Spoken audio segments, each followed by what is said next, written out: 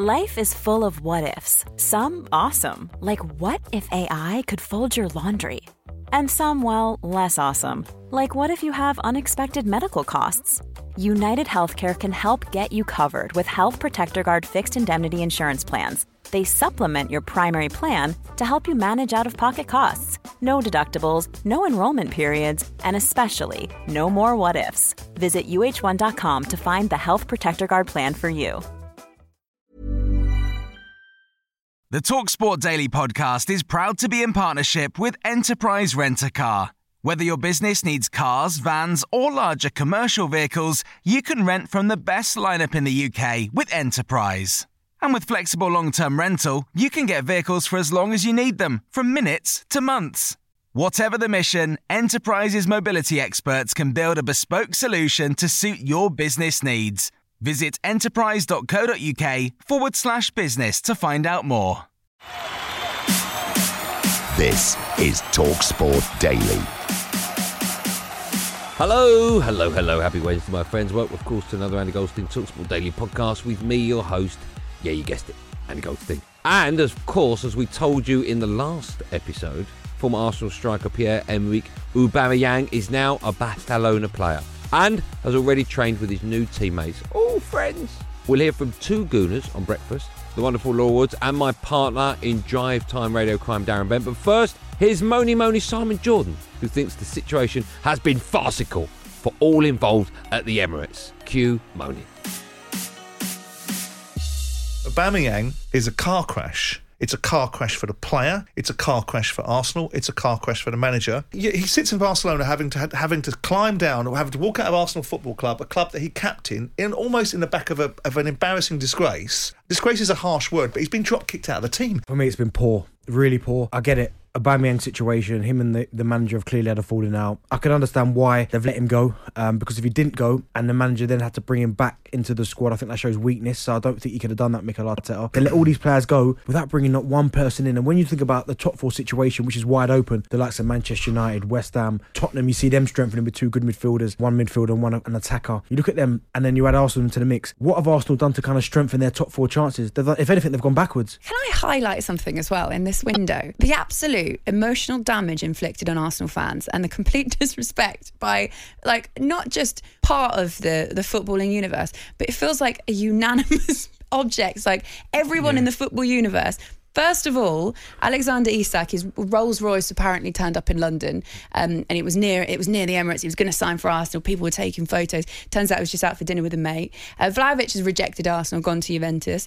Bruno Guimaraes' announcement video for Newcastle literally showed newspaper cuttings with headlines like Bruno's on Arsenal's shortlist, Arteta's ready to splash the cash. That was in his announcement video for Newcastle. Right, Aubameyang, I'm not done yet. Aubameyang was exiled from Arsenal for being late. He then turned up early to Barcelona. He took a pay cut and he went on a free. And now Aaron Ramsey's gone to Rangers. The absolute damage that we've been done in this window is too much for my small brain to even comprehend. This window, I think we looked a bit disorganised. See, the board talk about trusting the process and stuff like that, but there's a lot of midfielders we could have went in for properly. Douglas Luiz, Ruben Neves, Renato Sanchez. There's a lot of midfielders we probably should have, and I can't believe Xhaka's still there, if I'm being honest. It shows you that there's an immense profligacy at Arsenal at times. They go from one extreme to the other. They go from feast to famine.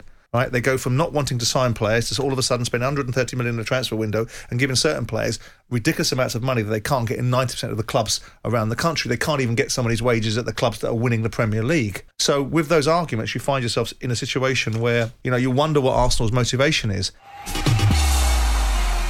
So, did West Ham fare any better in the transfer window than Arsenal? Here's me and QPR striker Super Charlie Austin on yesterday's Andy Goldstein's Drive Time show with me, Andy Goldstein. This is West Ham's time to really go and push on, sign someone to stamp it and say, right, listen, we're going to have a right go. We're going to try and get into the Champions League. I don't think they'll have this chance next season. No, they're not going to. This is what I'm saying. Everybody has a time. And what a time it is for West Ham to do it. Look at the clubs around them. They haven't strengthened. Not enough. Let's be honest, not enough. You look at the clubs. They've weakened. Well, I said United are weaker up top. Arsenal have let a striker go. Spurs still haven't got someone to help out Harry Kane. I know they brought in 2 midfielders. But go and do it. Just go and rubber stamp me and say, right, I'm going to get a couple of strikers in. I'm going to help. And them also real the push message on. that would send out. Of course it does. It lifts the squad.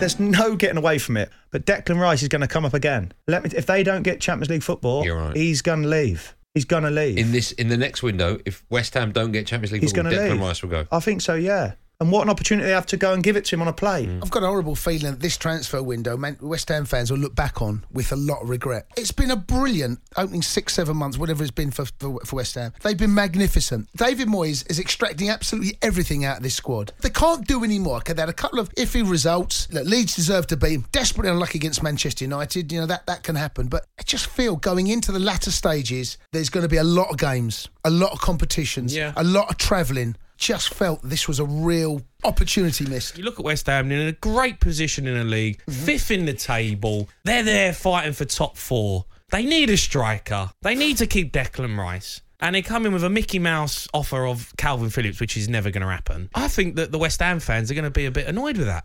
I'm Jim White, and this is TalkSport Daily.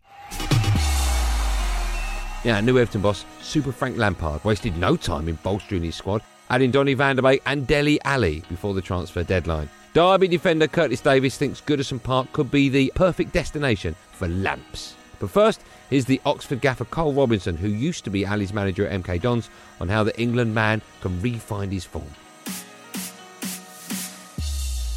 I think sometimes you can be in one place for so long, and sometimes the harder you try, sometimes the harder it becomes, and sometimes you just need to take a break from that actual situation. And I think this move going to Everton could be the perfect sort of recipe for him to find that form. There's so much speculation where people sort of want to criticise him, and it's so easy within the modern industry to point your fingers at people for different attitudes and sometimes hairdos and so on and so forth, and everyone thinks that's the reason why you're playing poorly. Sometimes it is just that simple, that you get on with a manager, or a manager just gets the best out of you, and no one can actually put the finger on that. And Frank's probably somebody, he's arguably the best goal scorer in midfield player the Premier League's seen, so he knows exactly how to coach you, and I'm sure he was someone to be able to help out. He's in!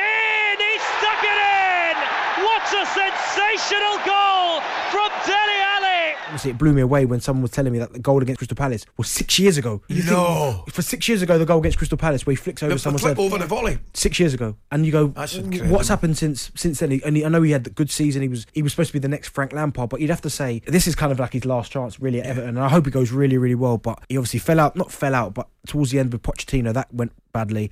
Mourinho tried to get the best out of him when he first came in. That didn't quite happen. Nuno didn't fancy him. Conte's not fancied him. There's only so much where you go, you know what? I need to look in the mirror and go, it's got to be me. If we look back in our rearview mirror and say there's a possibility they're going to get the previous Dele Alli when he's not busy modelling boohoo pants, then maybe.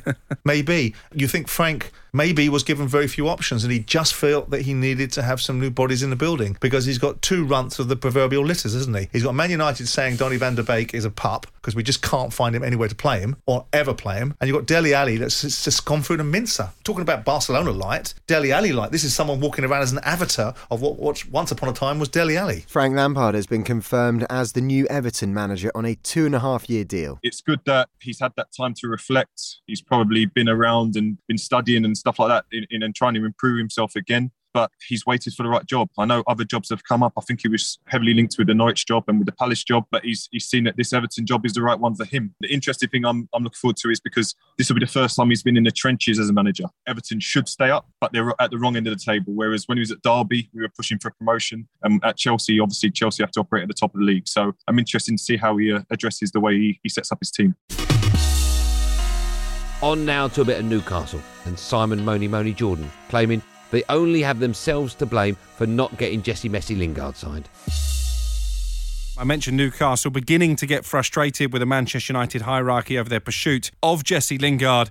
TalkSport understands Manchester United have now blocked a deadline day move. Don't you think it's a bit of a source for Newcastle to be frustrated at how another football club wants to hold its assets together? I imagine Man United were frustrated when they asked about one of the Longstaff brothers a few years ago, and Newcastle came up with some ridiculous figure of 50 million quid. It's not another club's gift to be frustrated with another club, because ultimately it's Manchester United asset. They can do what they want. If they want to write off the cost implications of whatever they do with Jesse Lingard or the goalkeeper, that's their gift. Newcastle didn't have to be frustrated. They could have written a £12 million cheque out if they stay in the Premier League. It was the way that you do business, and then eventually you cut your nose off or despite your face, or you move on to someone else. Jesse Lingard isn't the only player on the planet. They could have moved somewhere else. If they wanted to position themselves in the last week of the transfer window or last 10 days chasing after Jesse Lingard, then that was their planning.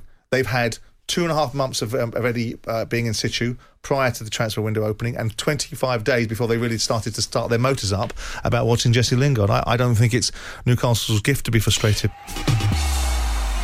Now, after warnings that we should act now or fan violence will get out of hand, Football Police Chief Mark Roberts has told TalkSport that the situation amongst fans in the UK right now is not a savoury one. They were chanting for their manager's head. They're entitled to do that. What they're not entitled to do is throw flares and smoke bombs onto the pitch. Not once, but twice play had to be halted. We need to get a sense of perspective. We're not back where we were in the 80s or 90s, but we're certainly heading in the wrong direction. I think for a number of years we've seen worrying trends about the levels of disorder, but I think it's really quite stark when we look at this year's half-season report compared to the year before last, because of course we're not counting last year because it was predominantly empty grounds, but a 36% increase in incidents. And please bear in mind that is games with an incident. So for example, one game that's counted as one game with an incident to go towards that percent. One recent derby game, there was 25 individual incidents. It is concerning. I think it's been highlighted. I think the one reassuring thing is that everyone seems to be on the right page here. The leagues are concerned, the safety officers are concerned. I think increasingly government will get concerned, because the first thing to do is recognise we've got a problem. Yes. And then we'll start trying to tackle it in a joined up way.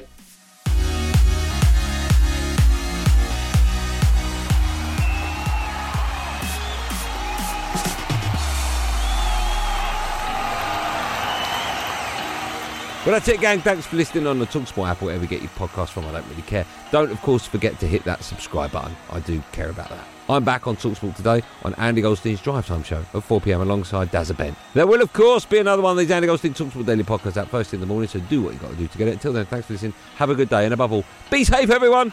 Be safe. That was a podcast from TalkSport.